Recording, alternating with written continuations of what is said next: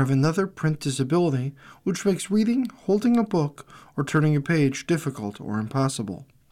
The content is copyrighted by the respective publishers. For more information, please visit us on the web at nfradioreading.org. Hello, this is Gardenia, and for the next hour, I'll be reading from the Niagara Falls Review, 2023, on the Niagara Frontier Radio Reading Service. In the United States, Tennessee judge, parents at school could try to keep shooter's writings secret, by Travis Lawler and Jonathan Matisse, The Associated Press, Thursday, May 25th, 2023. Above image, an entrance to the convent school is seen Wednesday, May 24th, 2023 in Nashville, Tennessee. The school is a site where a deadly shooting in March took the lives of 3 9-year-olds and 3 adults. A Tennessee judge has ruled that a group of parents can have their say in a lawsuit over the writings of a shooter who killed 6 people at their children's school. The judge ruled Wednesday night that the convent school parents have a right to intervene against other groups that want the shooter's writings, along with some other documents in the police investigation, released according to the Tennessee Public Records Act. Journalists, a state senator, a law enforcement nonprofit, and gun rights organization have been rebuffed by Nashville police, who say the records are part of an active investigation. However, police have indicated that they do not plan to release the shooter's writings eventually. A declaration filed recently in the court case by Police Lieutenant Brent Gibson estimated that it could be 12 months before the case is closed. At a Monday hearing on the consolidated requests, an attorney for a group of convent school parents argued that they and their children are crime victims with protections under the state constitution that includes the right to be free from harassment, intimidation, and abuse throughout the criminal justice system. Releasing the shooter's writing could violate these rights, Eric Osborne argued. He said parents have a real fear of a repeat shooting at the private Christian school, and their constitutional rights take precedence over mere statutory rights like the right to access public records.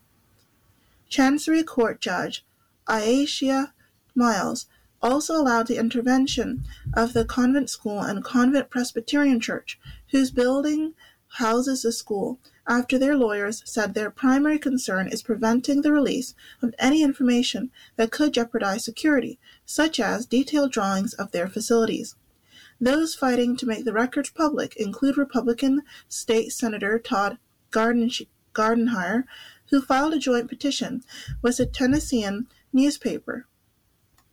More than 60 Tennessee House Republicans have called for their release, but Gardenhire is the only one of them who has filed a suit. The lawmakers have said the shooter's writing could provide valuable insights as they prepare for a special session called by Governor Bill Lee, who is pushing to remove firearms from people judged dangerous to themselves or others. Lawmakers declined to take up Lee's proposal during the legislative session that ended last month. State law gives members of the General Assembly access to records held by the Tennessee Bureau of Investigation if a legislative committee approves it through a resolution. To date, no lawmakers have requested to view the confidential investigative file, TBI spokesperson Joss Devine said. Gardenhire said in a statement, it should not take an active legislator to secure public records unlawfully withheld from the people of Tennessee. Lee, meanwhile, is allowed as governor to view the investigative file under the state law, but the Republican doesn't plan to look at the documents before local law enforcement officials provide clarity on them, said his spokesperson, Jade Byers. Police have said the shooter, Audrey Hale, has been planning the massacre for months. Hale fired 152 rounds during the attack before being killed by police. Hale was under a doctor's care for an undisclosed emotional disorder, police said. However, authorities haven't disclosed a link between that care and the March 27 shooting. Killed in the attack were Evelyn Dickhouse, Haley Scruggs, and William Kinney, all 9 years old. The 3 adults killed were Catherine Kuntz, 60, the head of the school, and custodian Mike Hill, and substitute teacher Cynthia Peake, who were 61. In the United States, Delaware woman pleads guilty to killing 3-year-old daughter, dumping remains on softball field, by Randall Chase, The Associated Press, Thursday, May 25, 2023. A Delaware woman is facing decades in prison after pleading guilty to killing her 3-year-old daughter and dumping her burned remains on a softball field. Christy Hawes, 31, pleaded guilty Thursday to murder by abuse or neglect, abuse of a corpse, and 3 counts of endangering the welfare of a child. Prosecutors are recommending a sentence of 50 years in prison on the murder charge, suspended for non-custodial supervision after 30 years behind bars. The murder charge carries a maximum sentence of life in prison. Prosecutors are recommending probation for the other counts and will drop several other felony and misdemeanor charges. Yes, Your Honor, Hawes repeatedly intoned softly as Superior Court Judge Noella Primoz asked whether she understood the nature of the charges and the consequences of entering a guilty plea. At the request of attorneys, Primoz, who is not bound by the sentencing recommendation, deferred sentencing until July 10th, the date on which a trial for Hawes was to begin. Prosecutor Kevin Smith said the delay will allow time for relatives of the victim, Emma Grace Cole, to make arrangements to travel from out of state to attend the sentencing. Attorneys in the meantime will prepare sentencing memoranda, Smith said. Prosecutors are recommending a mental health evaluation of Hawes. Defense attorney Patrick Collins told the judge that Hawes is already being treated for bipolar disorder and depression. She is current on her medications, he said. The defense and prosecution disagree on whether Hawes should be barred from having any contact with her 3 other children, as recommended by prosecutors, or whether she should be allowed to contact pursuant to court orders. Collins declined to comment as he left the courtroom. The court entered a partial gag order in June 2021, restricting what attorneys could say about the case, which has drawn widespread media attention. The child's body was found in September 2019 by a person walking a dog through Smyrna-Clayton Little Lass Fields, a softball park near Smyrna Middle School in central Delaware.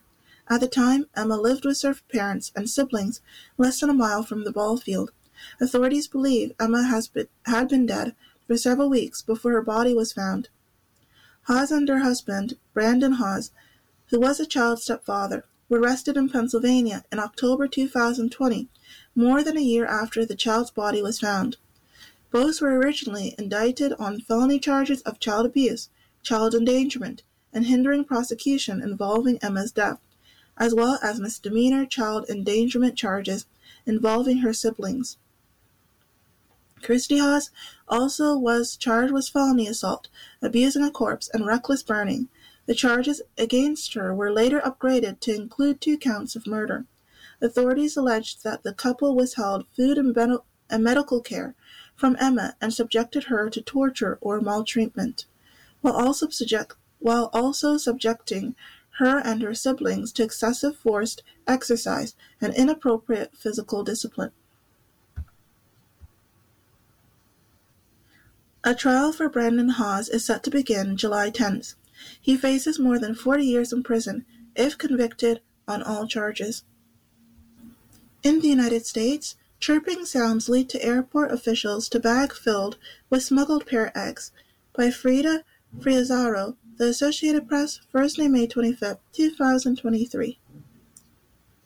Above image, a young yellow-napped Amazon parrot bites a cell phone being used to record video inside an enclosure at the Rare Species Conservatory Foundation in Loxahatchee, Florida, Friday, May 19th, 2023. The 24 bright green baby parrots began chirping and bobbing their heads the second anyone neared the large cages that have been their homes since hatching in March. The Central American natives, seized from a smuggler at Miami International Airport, are being raised by the Rare Species Conservatory Foundation, a round-the-clock effort that includes 5 hand feedings a day in a room filled with large cages. At just 9 weeks, these parrots have already survived a harrowing journey after being snatched from their nests in a forest. They are almost fully feathered now, and the staff have started transitioning them from a special formula to a diet of food pellets and fruit. "You ready to meet the children?" asked Paul Rieo, a Florida International University professor and director of the foundation, as he led visitors Friday into a small building tucked behind a sprawling house in Loxahatchee, a rural community near West Palm Beach. "They are hand-raised babies," he said, as a chick squawked and looked inquisitively at the visitors. "They had never seen Mom and Dad. They've been raised by us since they hatched." It was the hatchling's faint chirping inside a carry-on bag at the Miami airport that brought them to the attention of a U.S. Customs and Border Protection officer. The passenger, Su Ta Wu, had just arrived at TACA Airlines Flight 392 from Managua, Nicaragua on March 23rd and was changing flights in Miami to return home to Taiwan, according to a criminal complaint filed in U.S. District Court in Miami. Officers stopped Wu at the checkpoint. He was asked about the sound coming from his bag, which Rayo later described as sophisticated temperature-controlled cooler. Wu reached in and pulled out a small bag and showed the officer an egg, the complaint said. The officer then looked inside and saw more eggs and a tiny featherless bird that had just hatched. He told the officer there were 29 eggs and that he did not have documentation to transport the birds, according to the complaint. Wu was arrested and on May 5th pleaded guilty to charges of smuggling birds into the United States. He faces up to 20 years in prison when he's sentenced August 1st. A lawyer who could speak on his behalf was not listed on court records, but Wu told investigators through a Mandarin interpreter that a friend had paid him to travel from Taiwan to Nicaragua to pick up the eggs. He denied knowing what kind of birds they were. The officer took the bag and contacted the U.S. Fish and Wildlife Service. By then, 8 of the birds had already hatched or were in the process of hatching. It didn't take long for federal officials to reach out to Rieo. "They didn't know what these things were and wanted my advice on it," Rieo said. "Baby parrots are featherless, so it's difficult to properly identify them." He helped set up a makeshift incubator in the U.S. Department of Agriculture's aviary at the airport in a mad dash to save the now hatching parrots. The next day, Dr. Stacy McFarland, a USDA veterinarian who initially tended to the birds and the eggs at the airport, and other officials, delivered the baby parrots and remaining eggs to Rieo's conservatory. "At that point, we were off to the races," he said. "We've got all these eggs, the chicks are hatching, the incubator's running, and by the time it was all said and done, we hatched 26 of the 29 eggs, and 24 of the 26 chicks survived." USDA regulations required the birds to be quarantined for 45 days, meaning that Rieo and his team had to scrub down when entering and leaving the room. But they still weren't sure which of the 360 varieties of parrots they were dealing with. A forensics team at Florida International extracted DNA samples from the eggshells and the deceased birds to identify the species. They discovered the 24 surviving parrots were from 8 or 9 clutches and included 2 species, the yellow-napped Amazon and the red-lored Amazon. Both birds are popular in the trafficking and cage bird industry because they are pretty and have nice temperament, Rieo said.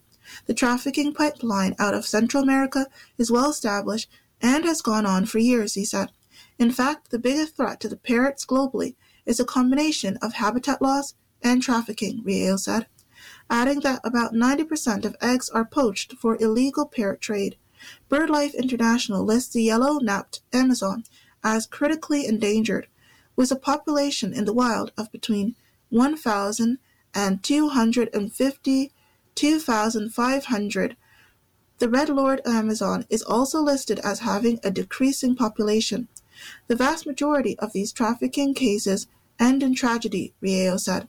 The fact that the chicks were hatching the first day of his travel from Managua to Miami tells you that it's extremely unlikely that any of them would have survived, and he actually gotten all the way to his destination in Taiwan. That would have been another 24 to 36 hours of travel. Rieo is now faced with the challenge of finding a permanent home for the birds, which can live 60 to 70 years or longer. He said he's working with the U.S. Fish and Wildlife Services on a plan to have the birds fly free and help restore their species in the wild. Parrots live a long time. They are sentient creatures. They're highly intelligent, very social, and these guys deserve a chance, he said. The question will be, where will they wind up? What is their journey going to be? It's just the beginning. You are listening to a reading of articles and features from the Niagara Falls Review, 2023, on the Niagara Frontier Radio Reading Service. In the United States, Austin hopes F-16 fight jet training for Ukrainian pilots will begin in coming weeks, by Lolita C. Boulder and Tara Kopp, The Associated Press, Thursday, May 25, 2023. Defense Secretary Lloyd Austin said Thursday he hopes that training for Ukrainian pilots on American-made F-16 fighter jets will begin in the coming weeks, bolstering Ukraine in the long run, but not necessarily as part of an anticipated spring counter-offensive against Russia. Austin spoke as defense leaders from around the world assembled for a viral meeting to discuss the ongoing military support for Ukraine. They were expected to talk about which countries will provide F-16s and how and where the pilot training will be done. The officials will also get an update on the war effort from Ukrainian leaders, including preparation for that anticipated counter-offensive and how the Allies, who have faced their own stockpile pressures, can continue to support Kiev's fight against Russia. We're going to have to dig deeper, and we're going to have to continue to look for creative ways to boost our industrial capability, Austin said, before the military leaders began their closed session. The stakes are high, but the cause is just and our will is strong. European countries have said they are talking about which countries may have some of the F-16s available. The United States had long balked at providing the advanced aircraft to Ukraine, and only last weekend did President Joe Biden agree to allow other nations to send their own U.S.-made jets to Kiev. We hope this training will begin in the coming weeks, Austin said. This will further strengthen and improve the capabilities of the Ukrainian Air Force in the long term, and it will complement our short-term and medium-term security agreements. The new joint effort sends a powerful message about our unity and our long-term commitment to Ukraine's self-defense.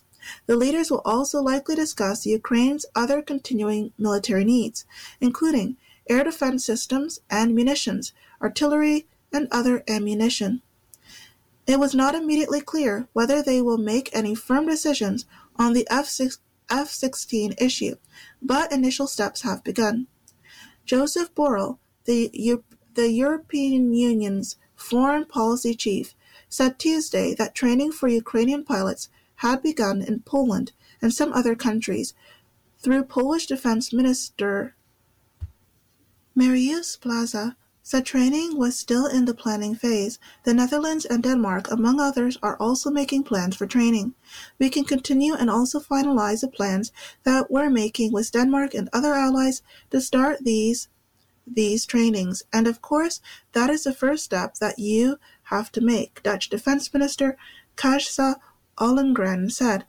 adding that initial discussions about who may have F-16s available to send is underway. Ukraine has long sought this sophisticated fighter to give it a combat edge as it battles Russia's invasion, now in its second year. The Biden administration's decision was a sharp reversal after refusing to approve any transfer of the aircraft or conduct training for more than a year because of worries that doing so could escalate tensions with Russia. U.S. officials also had argued against the F-16 by saying that learning to fly and logistically support such an advanced aircraft would be difficult and take months. Air Force Brigadier General Pat Ryder, the Pentagon press secretary, said this week that the U.S. decision on the F-16 was part of a broader long-term commitment to meet Ukraine's future military needs. He said the jets would not be relevant in any counter-offensive expected to begin shortly. In the United States, explainer, U.S. debt ceiling explained why politicians are struggling to reach a deal and what happens if they don't. The White House and House Republicans are working to reach a compromise before June 1st, when the government could run out of cash to pay its bills. By Mary Claire Jelinek, The Associated Press, Lisa Mascaro, Colleen Long. Wednesday, May 24, 2023. Above image, U.S. President Joe Biden meets with U.S. House Speaker Kevin McCarthy about the debt ceiling in the Oval Office of the White House in Washington, D.C. on May 22, 2023. Pushing to strike a debt ceiling deal, the Republican negotiating team headed Wednesday to the White House for more discussions with the sides still far apart. Time is short. There are just days before the government could run out of cash to pay its bills. The White House and House Republicans are working to reach a budget compromise before June 1st, when Treasury Secretary Janet Yellen said the country could run out of cash to pay the nation's bills. A debt default would be potentially devastating for the U.S. and global economy, depending on how long the standoff drags on. White House estimates say a prolonged default could cause 8.3 million job losses and a world-shaking recession, while a brief default could lead to 500,000 fewer jobs. Moody's Analytics has estimated that a default of no longer than a week would lead to the loss of 1.5 million jobs. President Joe Biden and House Speaker Kevin McCarthy met Monday after a weekend of on-again, off-again negotiations. While both sides said it was a productive session, by Wednesday, McCarthy said he was sending his negotiating team to the White House, warning they were still far apart. McCarthy and Republicans are insisting on spending cuts in exchange for raising the debt limit. Biden has come to the negotiating table after balking for months, but says the GOP lawmakers will have to back off their extreme positions. A look at the negotiations and why they are happening. What is the debt ceiling fight all about? Once a routine act by Congress, the vote to raise the debt ceiling allows the Treasury Department to continue borrowing money to pay the nation's already incurred bills. The vote in more recent times has been used as a political leverage point, a must-pass bill that can be loaded up with other priorities. House Republicans, newly empowered in the majority this Congress, are refusing to raise the debt limit unless Biden and the Democrats impose federal spending cuts and restrictions on future spending. The Republicans say the nation's debt, now at $31 trillion, is unsustainable. They also want to attach other priorities, including stiffer work requirements on recipients of government cash aid, food stamps, and the Medicaid health care program. Many Democrats oppose those requirements. Biden had insisted on approving the debt ceiling with no strings attached, saying the U.S. always pays its bills and defaulting on debt is non-negotiable. But facing the prospect of the government running out of money to cover all its bills, Biden launched negotiations with Republicans. Accompanying image, Speaker of the House Kevin McCarthy expresses his frustration with Democrats and President Joe Biden over the debt limit negotiations as he speaks to reporters in Statuary Hall at the Capitol in Washington, Wednesday, May 24, 2023. Is it close to being resolved? The talks have been a week-long seesaw of positive signs and rocky moments, a grind.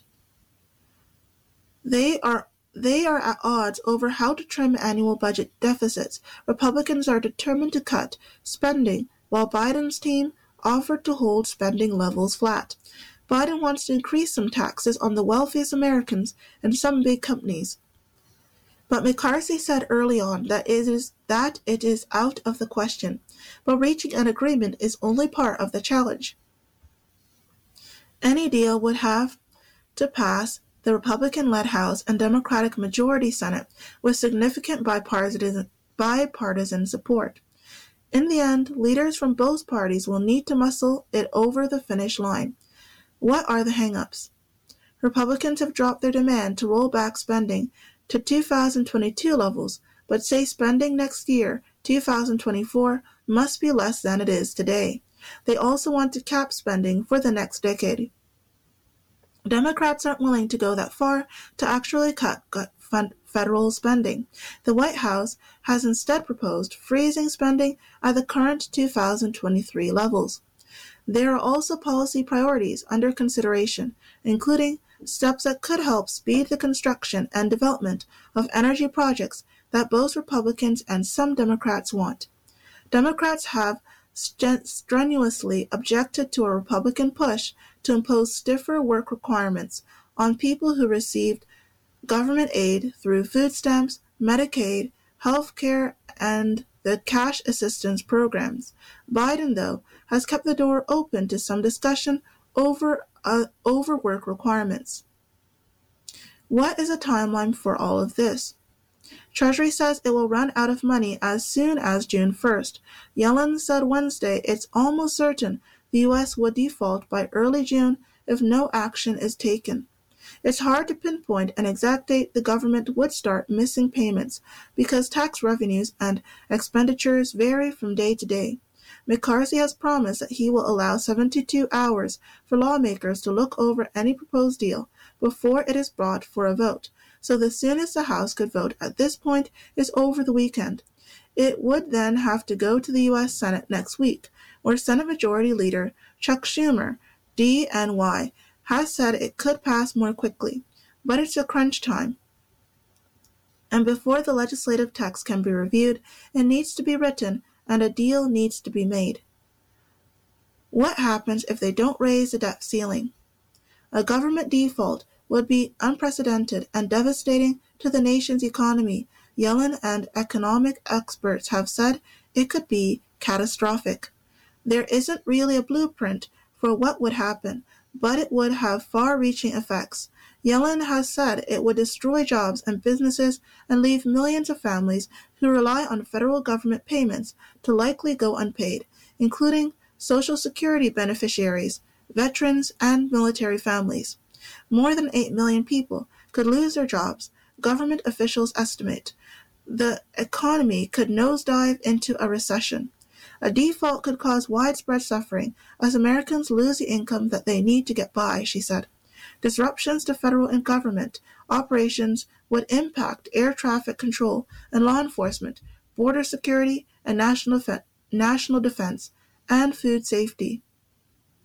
Is there a backup plan if talks fail? Some Democrats want Biden to raise the debt ceiling on his own without help from Republicans. Progressives have urged Biden to invoke a clause in the Constitution's 14th Amendment that says the validity of public debt in the United States shall not be questioned. Default, the argument goes, is therefore unconstitutional. Supporters of unilateral action say Biden already has the authority to effectively nullify the debt limit if Congress won't raise it. The president has resisted that option, which raises legal issues. Biden said Sunday, "It's a question that I think is unresolved," as to whether he could act alone. In Congress, meanwhile, House Democratic leader Hakeem Jeffries has launched a process that would discharge the debt ceiling issue to the House floor, forcing a vote on raising the limit. That, however, is an unlikely option, as a handful of Republicans would have to defy McCarthy and their leadership to join the Democrats' effort. You are listening to a reading of articles and features from the Niagara Falls Review 2023 on the Niagara Frontier Radio Reading Service. In World, woman who fled U.S. to keep custody more than a decade ago says her lawyer encouraged flight. By Wilson Ring, The Associated Press, Wednesday, May 24, 2023. Above image, in this April 17, 2008 file photo, Lisa Miller speaks about her custody battle at a news conference following arguments during her court case in Richmond. Miller, who left the United States for more than a decade with her child to avoid sharing custody of her daughter, was her former same-sex partner. A Virginia woman who left the United States for more than a decade with her child to avoid sharing custody of her daughter with her former partner says her lawyer suggested she flee. In a document filed May 19th in federal court in Vermont as part of a long-running civil case, Lisa Miller outlined what led her to leave the country in September 2009 with her then 7-year-old daughter, when it was becoming clear she would lose custody of the girl to her former partner, Janet Jenkins of Fairhaven, Vermont. The filing is the latest chapter in a more than 2-decade-long legal saga that began in 2000 when Miller and Jenkins were joined in a Vermont civil union, the first statewide legal recognition of same-sex couples. Their daughter Isabella was born to Miller in 2002. The couple split up in 2003. The Vermont Family Court gave custody of Isabella to Miller, but gave Jenkins regular visitation. Over the years, Miller wouldn't comply with the court-ordered visitations. There were a series of legal decisions as Miller sought full custody that went against her in favor of Jenkins. Miller said in her statement that during a summer 2009 meeting with attorney Rena Lindevaldsen to discuss upcoming appeals in the legal case, Lindevaldsen said something like, "I am going to take my lawyer hat off now and put on my friend hat." Lindevaldsen then asked Miller about leaving, telling me that if Isabella was her child, then she would leave. Miller said in the statement, "She pressed the issue, and I told her that I was leaving if plans would solidify, but that no date was set." At the end of the meeting, Miller said Lindevaldsen offered to take care of her financial needs after she left using proceeds from a book about the case Lindevaldsen was planning to write. The book, Only One Mommy, was published in 2011. Lindevaldsen, who described herself as a defender of traditional marriage, is a law professor at the Liberty University School of Law in Lynchburg, Virginia. Lindevaldsen's biography on the school website says she served as a senior litigation counsel to Liberty Counsel, which had provided legal representation to Miller until her disappearance. The council describes itself as a Christian ministry that is known for promoting conservative causes. In September 2009, Miller left the United States by crossing the Peace Bridge at Buffalo, New York. Miller and her daughter were picked up on the Canadian side and taken to the Toronto airport, where they flew to Nicaragua. Horatio G. Myatt, who is one of Lindevaldsen's attorneys and vice president of legal affairs and chief litigation counsel at Liberty Counsel, denied in an email on Tuesday that the conversation Miller recounted took place. Ms. Lindevaldsen and Liberty Counsel consistently advised Lisa Miller that she had an obligation to comply with the court's orders. Myatt said, "Lisa Miller's decision to leave the country was without the knowledge of Ms. Lindevaldsen or Liberty Counsel.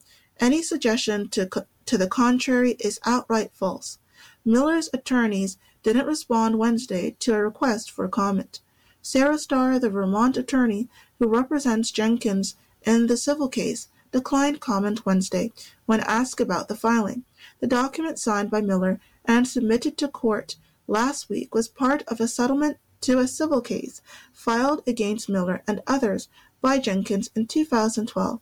Miller agreed to outline her version of the events that led her to flee the country.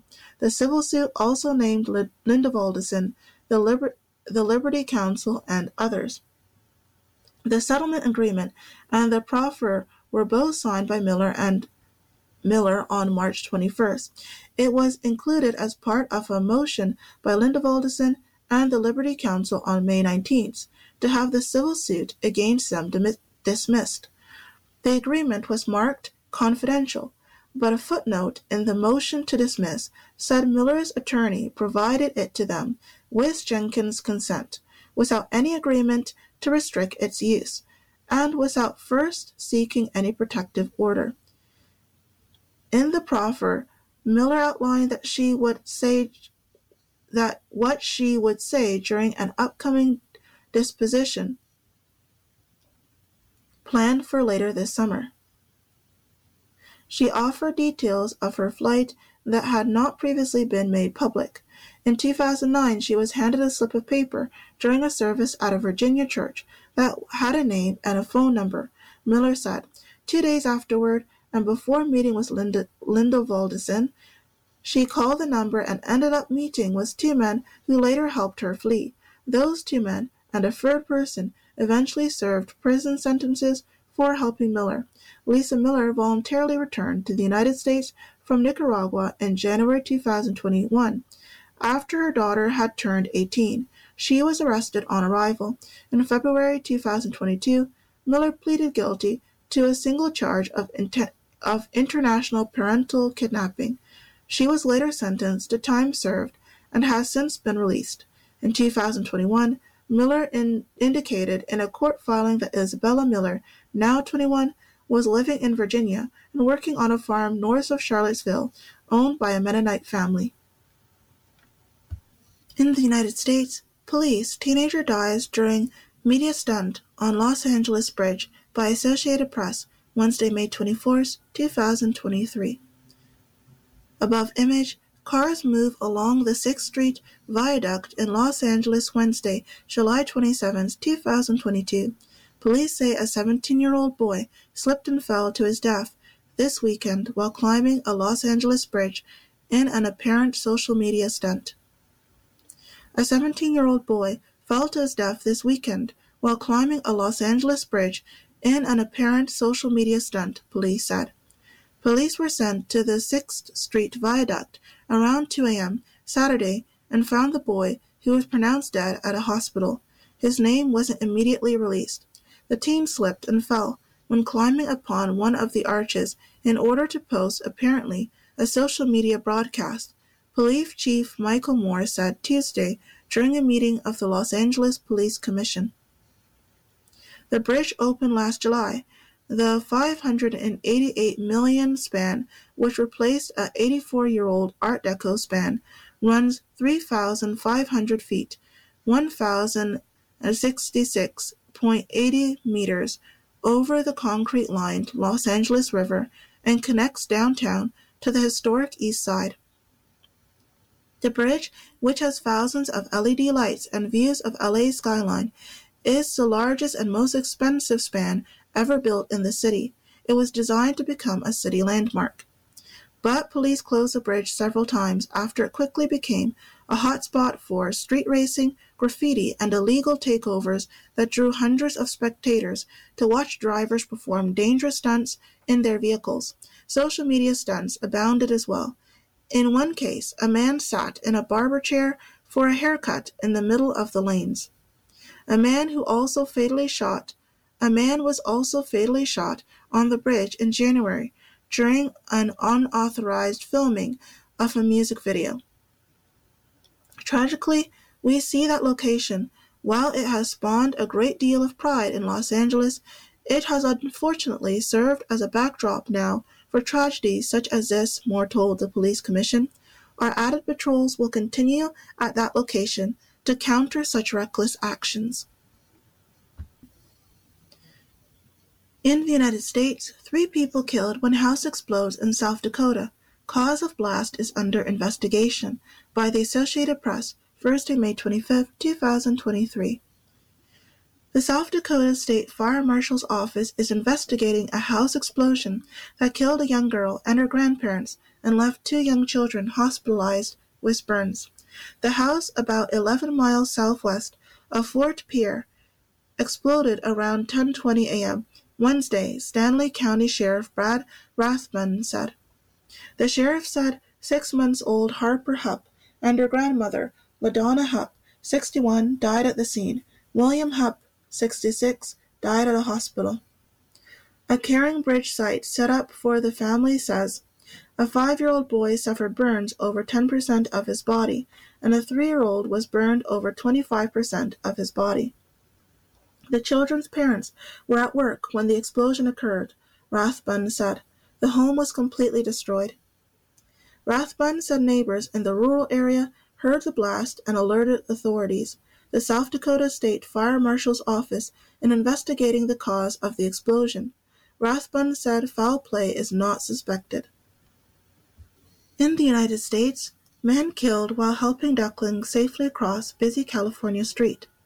His family says it's no surprise that Cassie Rivera's final act was one of compassion. When he spotted a mama duck trying to guide her ducklings across a busy California intersection, Rivera stopped his car at a red light and got out to help them make it to safety. Above image, a memorial near the Stanford Ranch Plaza in Rocklin, California on Tuesday, May 23, 2023, that honors Casey Rivera, a man who died after being struck by a car last Thursday while helping a mama duck and her ducklings cross the street.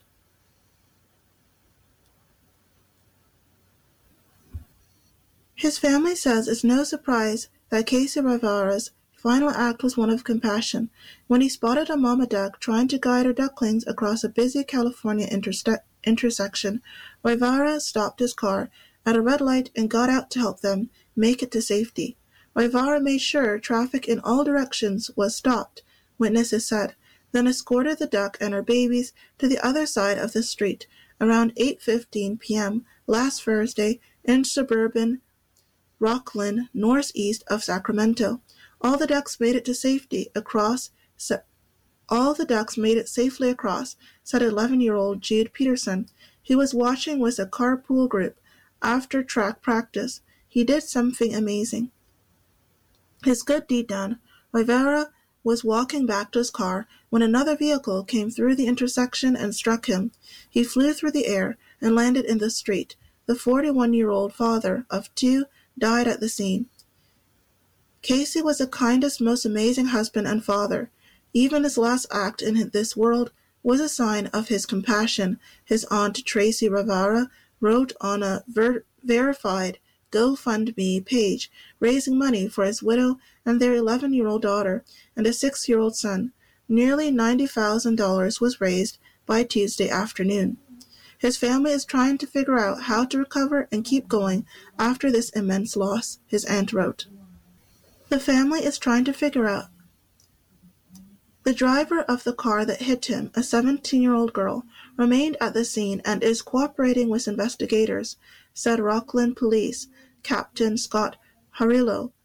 Detectives are still interviewing witnesses and reviewing video, he said, but it doesn't appear the teen driver will face charges. Right now, we don't have any reason to believe there was any criminal negligence, Harillo said Monday. He called it a tragic accident. Flowers adorned a growing memorial to Rivera at the accident site on Tuesday in Rockland, a city of about 73,000 people. Somebody also left several toy rubber ducks. Casey was married to Angel Chow, his high school sweetheart. The inseparable pair met at age 17 when she arrived at his high school as an exchange student from Hong Kong, according to the GoFundMe page. His family was Casey's world, and to remain even closer to them, he had recently started working at their children's school. Tracy Rivera wrote, "He loved working at the school as he was able to positively impact other children." His wife said the family had been touched by the outpouring love and support from family, friends, co-workers, and community members. "It's truly humbling to hear how Casey has positively impacted your lives, and we're extremely grateful for that," Chow wrote Monday on Facebook. She said she's planned to compile the tributes in a book that our children can turn to whenever they miss him. Jude Peterson, the young witness, said he was in shock and so scared after witnessing the tragedy. His mother, Summer Peterson, said Jude was in tears when he got home that night. By Monday, his mother said Jude had processed his shock and was filled with admiration for Rivera. "He did the right thing," Jude said. "He wanted to help because there were ducks in the road, and he didn't want anyone to hit the ducks." Weber reported from Los Angeles. Associated Press researcher Rhonda Schaffner contributed from New York. In the United States, Missouri man accused of deliberately crashing U-Haul truck into security barrier near White House. The 19-year-old said he was there to take over the government and wanted to kill President Joe Biden, investigators say. He was carrying a Nazi flag. A truck is seen crashed into a security barrier at a park across from the White House Monday night, May 23, 2023 in Washington. Police have arrested a man they believe intentionally crashed a U-Haul truck into a security barrier near the north side of Lafayette Square late Monday night. A Missouri man rented a U-Haul truck Monday evening and then crashed it into a security barrier across from the White House just a few hours later, authorities said Tuesday. The box truck's driver smashed into the barrier near the north side of Lafayette Square on Monday around 10 p.m., the Secret Service said in a statement. He was identified as 19-year-old Sai Varshis Kandula of Chesterfield, Missouri at St. Louis suburb. No one was injured in the crash. After the crash, Kandula exited the truck with a Nazi flag and started shouting as park police and the Secret Service officers approached him. Two people familiar with the matter told the Associated Press. When he was questioned by investigators, Kandula said he was there to take over the government and wanted to kill President Joe Biden. The people said. The people were not authorized to publicly discuss specific details of the investigation and spoke to the AP on condition of anonymity. Kandula rented the U-Haul truck around 6:30 p.m. in Herndon, Virginia, and had a valid contract in his own name, the company said. People must be 18 to rent a truck from U-Haul, and there were no red flags on his rental record that would have prevented the contract, according to U-Haul. A witness, Chris Zaboji, said the driver smashed into the barrier at least twice. Zaboji, a 25-year-old pilot who lives in Washington, was finished a run close by Lafayette Square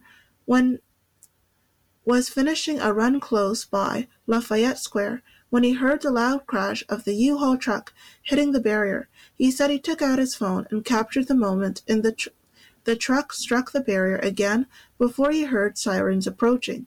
When the van backed up and rammed it again, I decided I wanted to get out of there, he said. Officers from the Secret Service and the Metropolitan Police Department searched the truck after the crash. Video posted by WUSA-TV shows a police officer at the scene picking up and inventorying several pieces of evidence from the truck, including a Nazi flag. Based on a preliminary investigation, investigators believe the driver may have intentionally struck the security barrier at Lafayette Square, the Secret Service said. Authorities offered no additional details about a possible motive. The U.S. Park Police said Kandula was arrested on multiple charges, including threatening to kill, kidnap, or inflict harm on a president, vice president, or member of their family, assault with a dangerous weapon, reckless driving, destruction of federal property, and trespassing. Biden was briefed on the crash Tuesday morning by the Secret Service and Park Police. White House Press Secretary Karine Jean-Pierre said he's relieved that no one was injured last night, she said. The U.S. Secret Service monitors hundreds of people who have made threats to the president, but it's not clear whether Kandula was on their radar at all, or if he had threatened the president before, which would trigger the Secret Service's involvement. No attorney was listed for Kandula in court records. Multiple telephone numbers listed under his surname in public records were out of service. An effort by the Associated Press to reach relatives who could speak on his behalf on Tuesday were not immediately successful. People at a Missouri home listed as being associated with Kandula would not speak with an AP reporter. Lafayette Square, which offers perhaps the best view of the White House available to the public, has long been one of the nation's most prominent venues for demonstrations. The park was closed for nearly a year after federal authorities fenced off the area at the height of nationwide protests over policing following the killing of George Floyd in Minneapolis, but it reopened in May 2021. U-Haul is a moving truck, trailer, and self-storage rental company based in Phoenix. Associated Press writers Jim Salter in Chesterfield, Missouri, Colleen Long, and Michael Balsamo in Washington, and news-gathering producer Beatrice Dupuy in New York contributed to this report. You are listening to a reading of articles and features from the Niagara Falls Review 2023 on the Niagara Frontier Radio Reading Service. In local news, protest of Niagara Falls drag storytime fizzles. Demonstrators failed to show up for event at Painted Turtle Pottery Studio.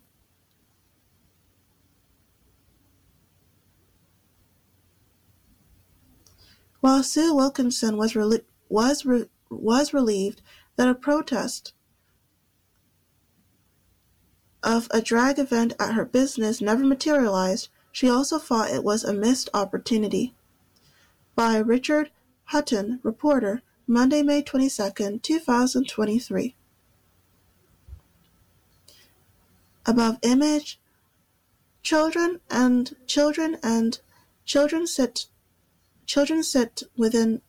sit at a community center ready to hear story.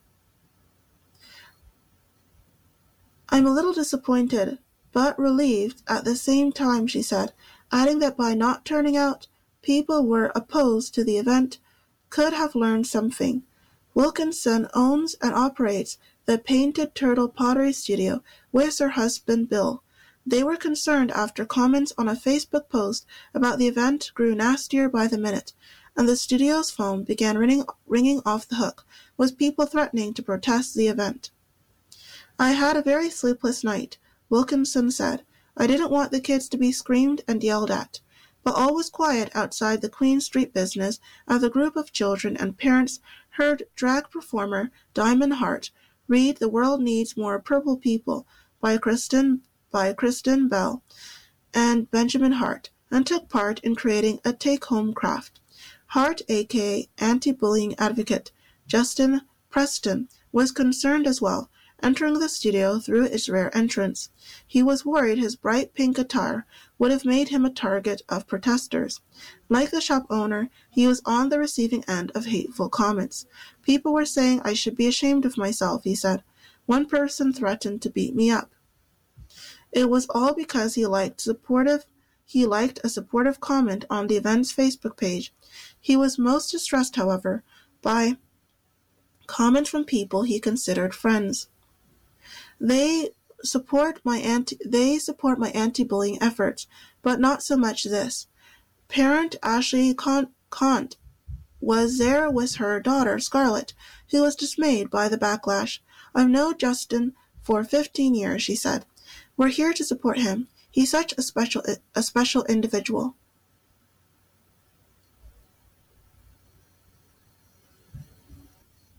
In crime, police investigating after young man stabbed in Penn Center. Police are investigating after two youths are suspected of stabbing a 20-year-old. By Matthew P. Barker, Standard Reporter, Monday, May 22, 2023. Above image, police photo of suspects in a stabbing that took place in the Penn Center on Saturday. Niagara Regional Police are investigating after two youths are suspected of stabbing a 20-year-old in the Penn Center over the weekend. Niagara EMS Emergency Medical Services paramedics also attended the St. Catharines Shopping Center. The victim was transported to a local hospital to receive further care for minor injuries. Police determined the victim was walking through the mall when he was confronted by two individuals, both male, near the food court. A conversation took place and a male pulled a knife and stabbed the victim. The suspects were seen fleeing the scene through the mall, where they discarded a knife and left the property.